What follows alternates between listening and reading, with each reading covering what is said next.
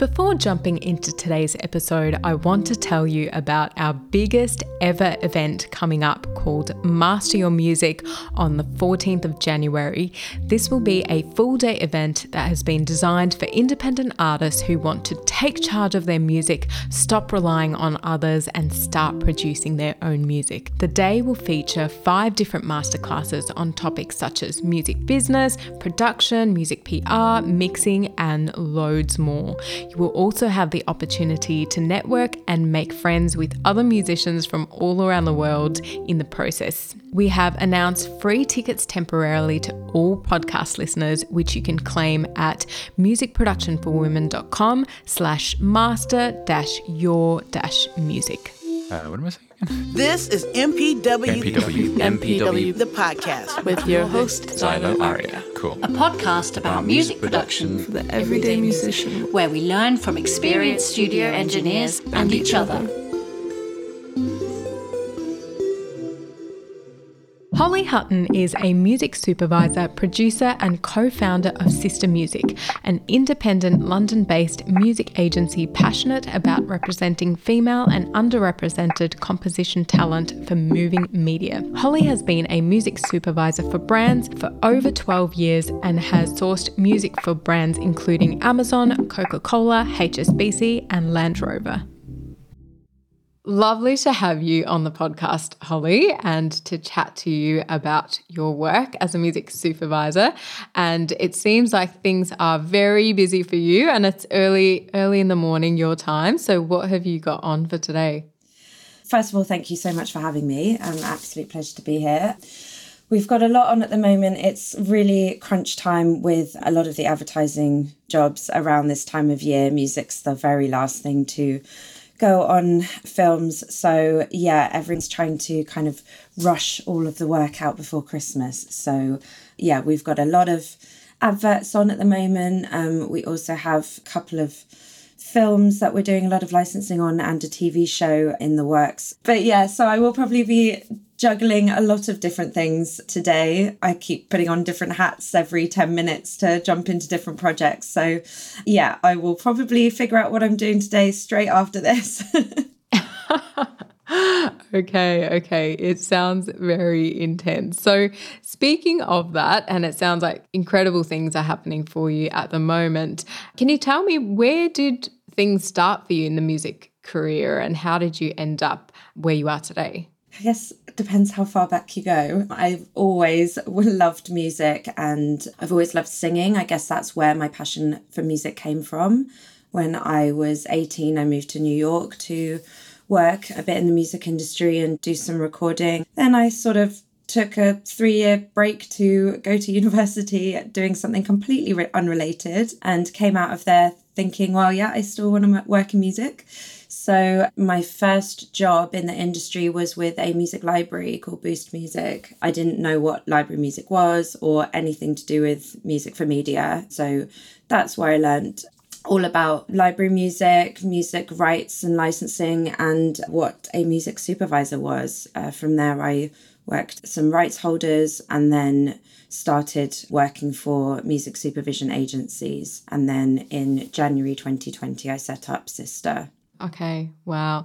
And you mentioned you did something totally unrelated as a degree. What was that? Geography.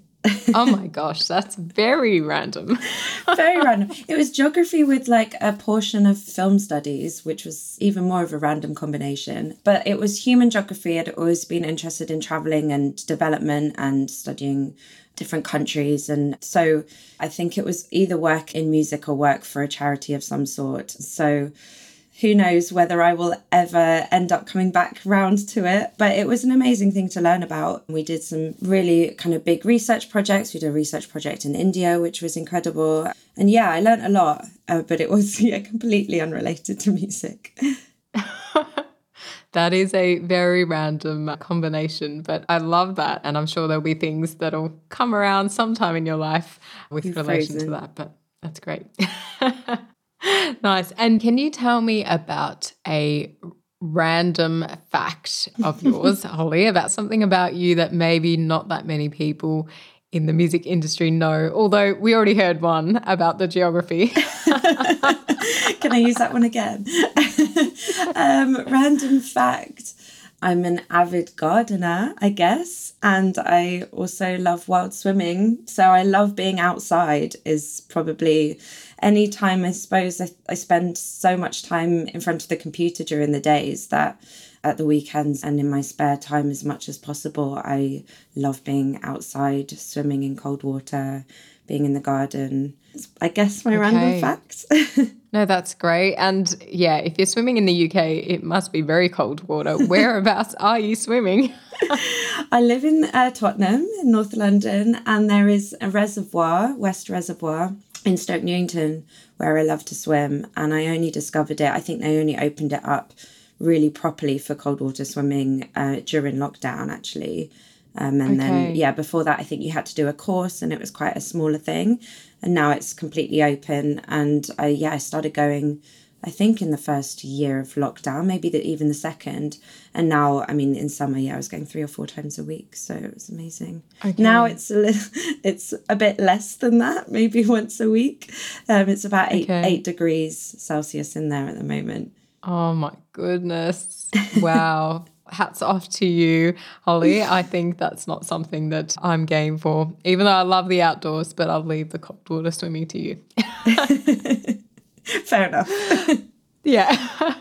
So then coming to your career as a music supervisor, can you tell me what exactly is the job of a music supervisor, perhaps in one sentence? We are the midway point between content creators and rights holders and musicians. So content creators, whether they're directors for films, for TV, producers, ad agencies, brands, when they want music, they will hire a music supervisor to help them source music, whether it's existing from labels and publishers, independent rights holders, or whether it's commissioning bespoke from a composer or a music producer. We will manage that process both kind of from a rights perspective and creatively a lot of the time. Okay. Well, that was a little bit longer than a sentence, but that's good. We learned a bit there, so that's great. And is it a job that you would pitch for to supervise, or do people usually approach you? Yeah, a bit of both. I think once you start supervising, then, people start to hear about you. And we're slightly different because a lot of music supervisors work kind of freelance independently, and they will have certain directors that they work regularly with, and they'll just build up that relationship over many years. And it's slightly maybe less of a challenge in a new business capacity, and also maybe less of, we kind of are more of a collective and a company. So I think Sister is becoming known as a go-to for female composers, which is great. And yeah, we're a team of music supervisors. So we do a lot of reach out on projects that we want to work on. With advertising, there's a huge amount of sort of new business and going out and meeting people and keeping on people's radar all the time. It's a very, very competitive industry. So yeah, it's a bit of a hybrid role in that sense. I think there are ways, if you collaborate with a particular director or two on their projects, there's a way to kind of avoid that a little bit. But there's always going to be, particularly in advertising, a kind of going out and trying to hustle and get the jobs inside to the role for sure. Right. And in this world, I guess you hear about music publishing deals and sync deals, which I guess a supervisor would be working with. Can you explain the difference between those to me, or is there one? So a publishing deal, I mean, there's so many different types of deals, particularly nowadays, but a publishing deal, you would often be published as a writer, and everything that you write is published by that publisher. Whereas a sync deal is kind of a little bit more short term, based on representing a particular catalogue for sync. And that could be just on the master, it could be both sides, or just publishing. But that's very much tailored towards licensing the music into media, whereas a publishing deal would encompass you as a writer, if you wanted to be a songwriter for commercial released tracks, or as an artist. It's a little bit more, all-encompassing in terms of rights as a published artist. Right. Okay. And would you say that one is more lucrative than the other and as a result a better deal as a musician? Gosh, that's impossible to say probably. I think with sync, it can be an incredibly lucrative path to go down because one advert can pay for years of life. We had one global campaign that I did at one of the rights holders that I worked with. We were representing independent artists purely for sync in a non-exclusive capacity, and one of the artists got a global TV campaign with a huge brand, and they wrote us a letter saying that she'd managed with the money to buy a local abandoned church and turn it into a music youth centre, and tens of kids were coming through the doors each week to learn writing and production, and it became this kind of hub of the community just from one advert, which, oh my goodness, is incredible. And we've had, quite a few stories like that where One Sync will pay for a new album, or, the things that artists are able to do with that. But, you have to get lucky, and you never know what the new trends are going to be or what, projects are going to come along. So in that sense, it's a bit kind of more potluck as a publisher. I suppose that's like, as a published artist, if you're writing not only for sync, but for also commercial music or for libraries and things like that, then I suppose it's a little bit more spread out, and you're obviously relying a bit more on royalties as opposed to one upfront kind of sync fee. So a bit tricky to compare because they kind of do mean a little bit the same thing, because obviously if you're licensing a track for sync, then you will be licensing your publishing for that as well. But I suppose, it's a slightly different avenue to get there. Some people will be independent and write purely for sync and look to get syncs and not actually need a publishing deal.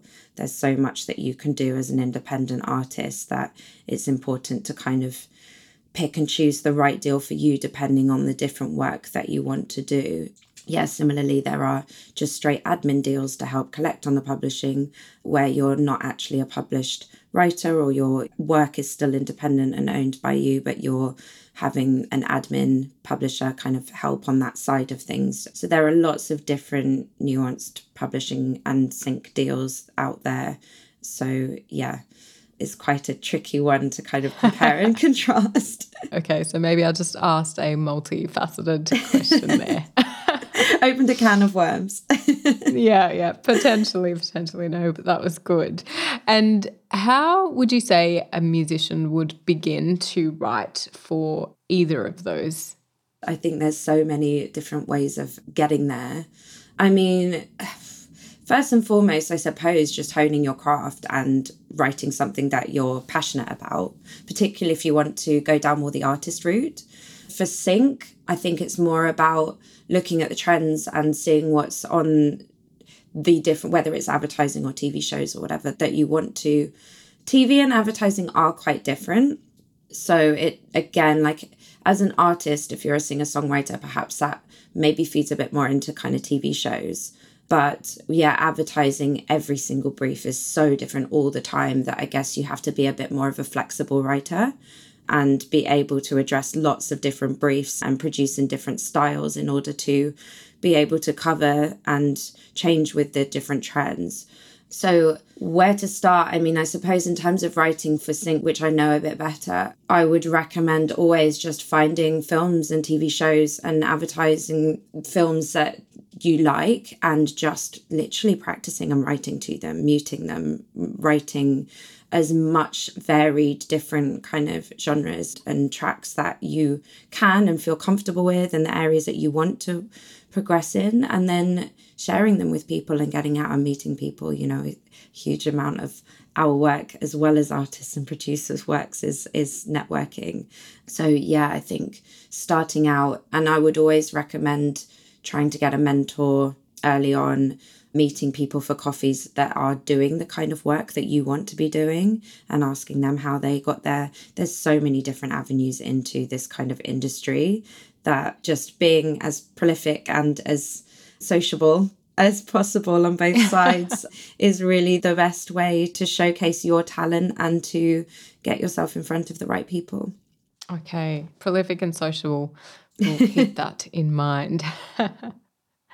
And can currently released songs be used to add to a publishing library or be pitched for sync, or does everything need to be unreleased content?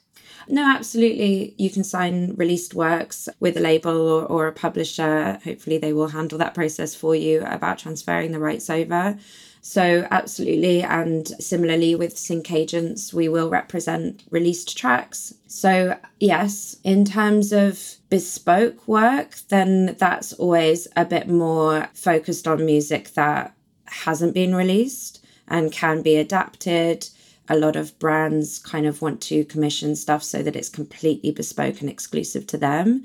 So in that sense, having it not released and having a bit of a catalogue of music that is completely available and hasn't been signed anywhere is always beneficial if you want to get into that world. Because, yeah, like I say, more and more brands are wanting to commission music and it to be really recognisable and ownable to them. So they're less looking to license existing tracks on the bespoke side and more, looking to commission something specifically for them. So I would say no harm in having things signed and published if you're more looking at the sync world. But if you're wanting to get into bespoke, it's really good to have a catalogue of projects. And it's the sort of job that almost gets easier and easier at the more you do it, because the more demos you pitch on, you may not win for the first few years because it's very competitive and difficult. But once you get to a point where you're seeing similar briefs and you're getting known for a similar style,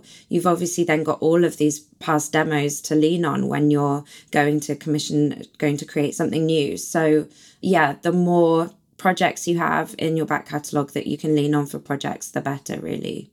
Okay, that's good to know, to keep working on that back catalogue, which will happen naturally, I guess, as you keep honing your craft. And when we talk about then splits or the fee that you get, is there an industry standard on who gets what cut between the songwriter and the supervisor and anyone else that's involved, or is it quite different depending on the contract? Yeah, it's totally different. Every publisher and label and admin and supervisor will have a different setup depending on the project, whether we oversee the full budget, whether we have a separate fee for our work, which is more the case for TV and film.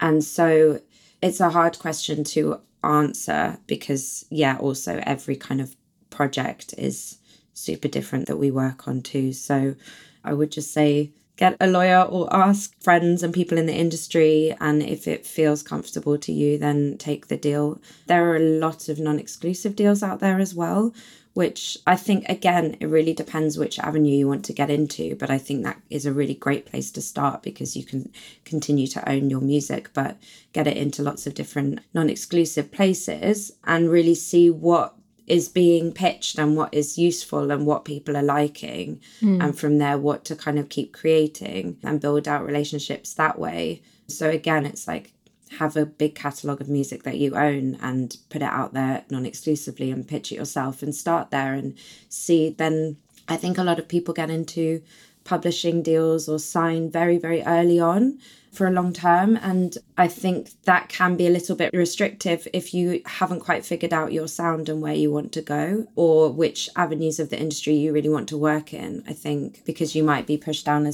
particular direction or pigeonholed in what you were signed on. So I think it's always beneficial to kind of scope things out for a while first, independently if you can. And then, from there, think about what is missing maybe in your wheelhouse and what you would need a publisher or a label or a sync agent for specifically. Okay. And when you say scope things out yourself, what specifically would you recommend that an artist do? Is that talk to a lot of different supervisors or pitch to different libraries, or what does that mean? Yeah, I think just trying different routes out. So writing for libraries is a really great place to start to see whether you like bespoke. But with libraries, you will get a bit more time. So again, pitching on advertising, you might get 48 hours to write a demo. So it's very, very quick. Some people absolutely love that because it doesn't give them any opportunity to second guess things and overthink it. And other people just need a lot more time to craft things. And in that sense, therefore, maybe writing for libraries or going down a different route might be better. So when I say, scope things out, I guess I mean just getting experience in the different avenues that you think that you might want to work in and figuring out which bits you enjoyed the most and what's for you. But starting with writing for libraries is a really good place to start with writing bespoke music and writing to brief. Also building up a catalogue of music that can then start earning royalties. That then gives you a bit more space to breathe to pitch on advertising, which might be a lot more sporadic income. But obviously, if you hit on something, it can be incredible. So, just doing as much. And, again, doing writing camps and writing for artists and self-releasing different EPs and work just to kind of, figure out which areas you want to kind of focus on and for you. And that can help, hone down the direction. Okay. No, that's good to know. And are there any current trending genres for sync? And how would you spot them?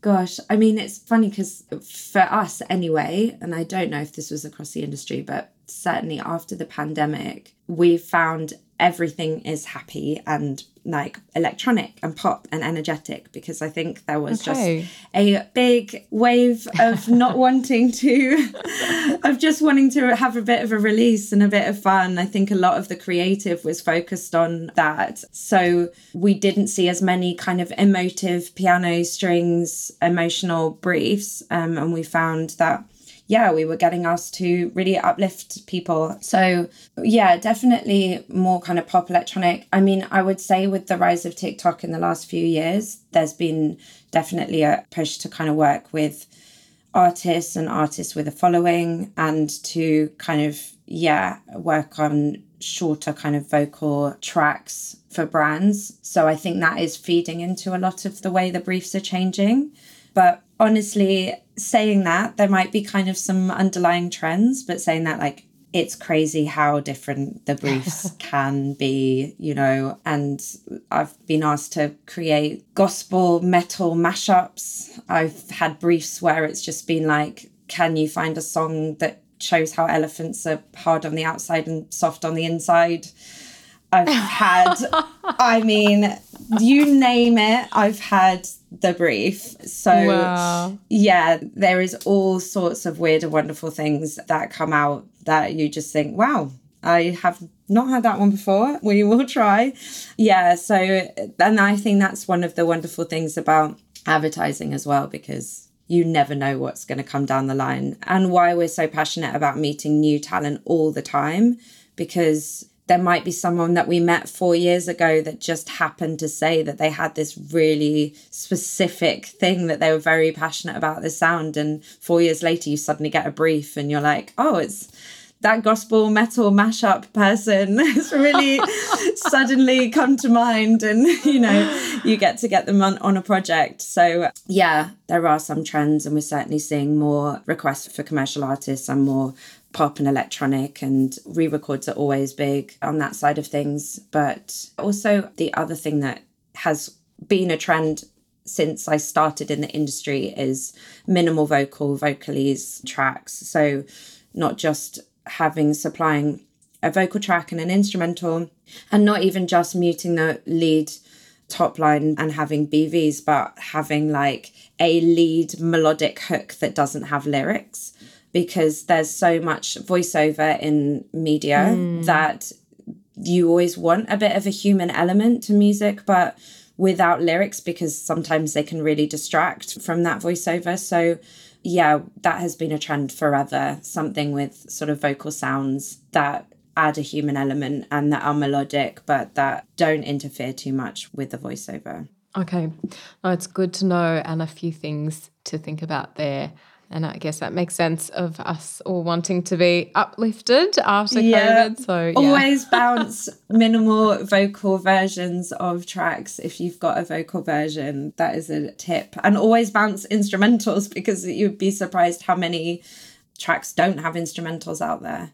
This was not a thing that they did back in the day. So a lot of the old tracks, when we go to license them and want to do a remix or want to do XYZ with them, pull out the instrumental for under a VO section of a film, it's amazing how many tracks don't have stems and instrumentals out there. I think nowadays people kind of get that a bit more about that. Yeah. And obviously that's dependent on how everything was recorded. If it was recorded on tape, then obviously stems are a little harder.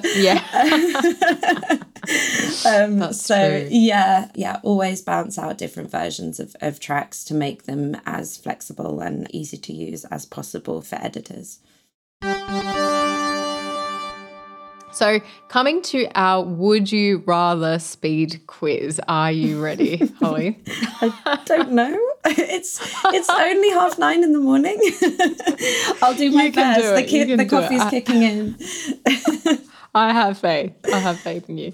All right. So would you rather be out of tune or a half a beat behind? Half a beat behind. Would you rather listen to your least favourite genre for a day, non-stop, or never listen to your favourite genre for a year? Listen to my least favourite non-stop. For a day. Okay, Yeah. Cool. Would you rather be able to hear a sound or see colours? Oh my God. Hear a sound. If I could never hear sound ever again or not see colour, I would want to hear a sound. Okay, cool. That's good. Would you rather give up air conditioning and heating for the rest of your life or give up the internet for the rest of your life? Oh my God. I would give up the internet, I think. Wait, what was the first one? Air conditioning and heating. Oh, I guess you could always just move somewhere that was warm all the time. Okay, we have one little cheat there, but that's good. That's fine.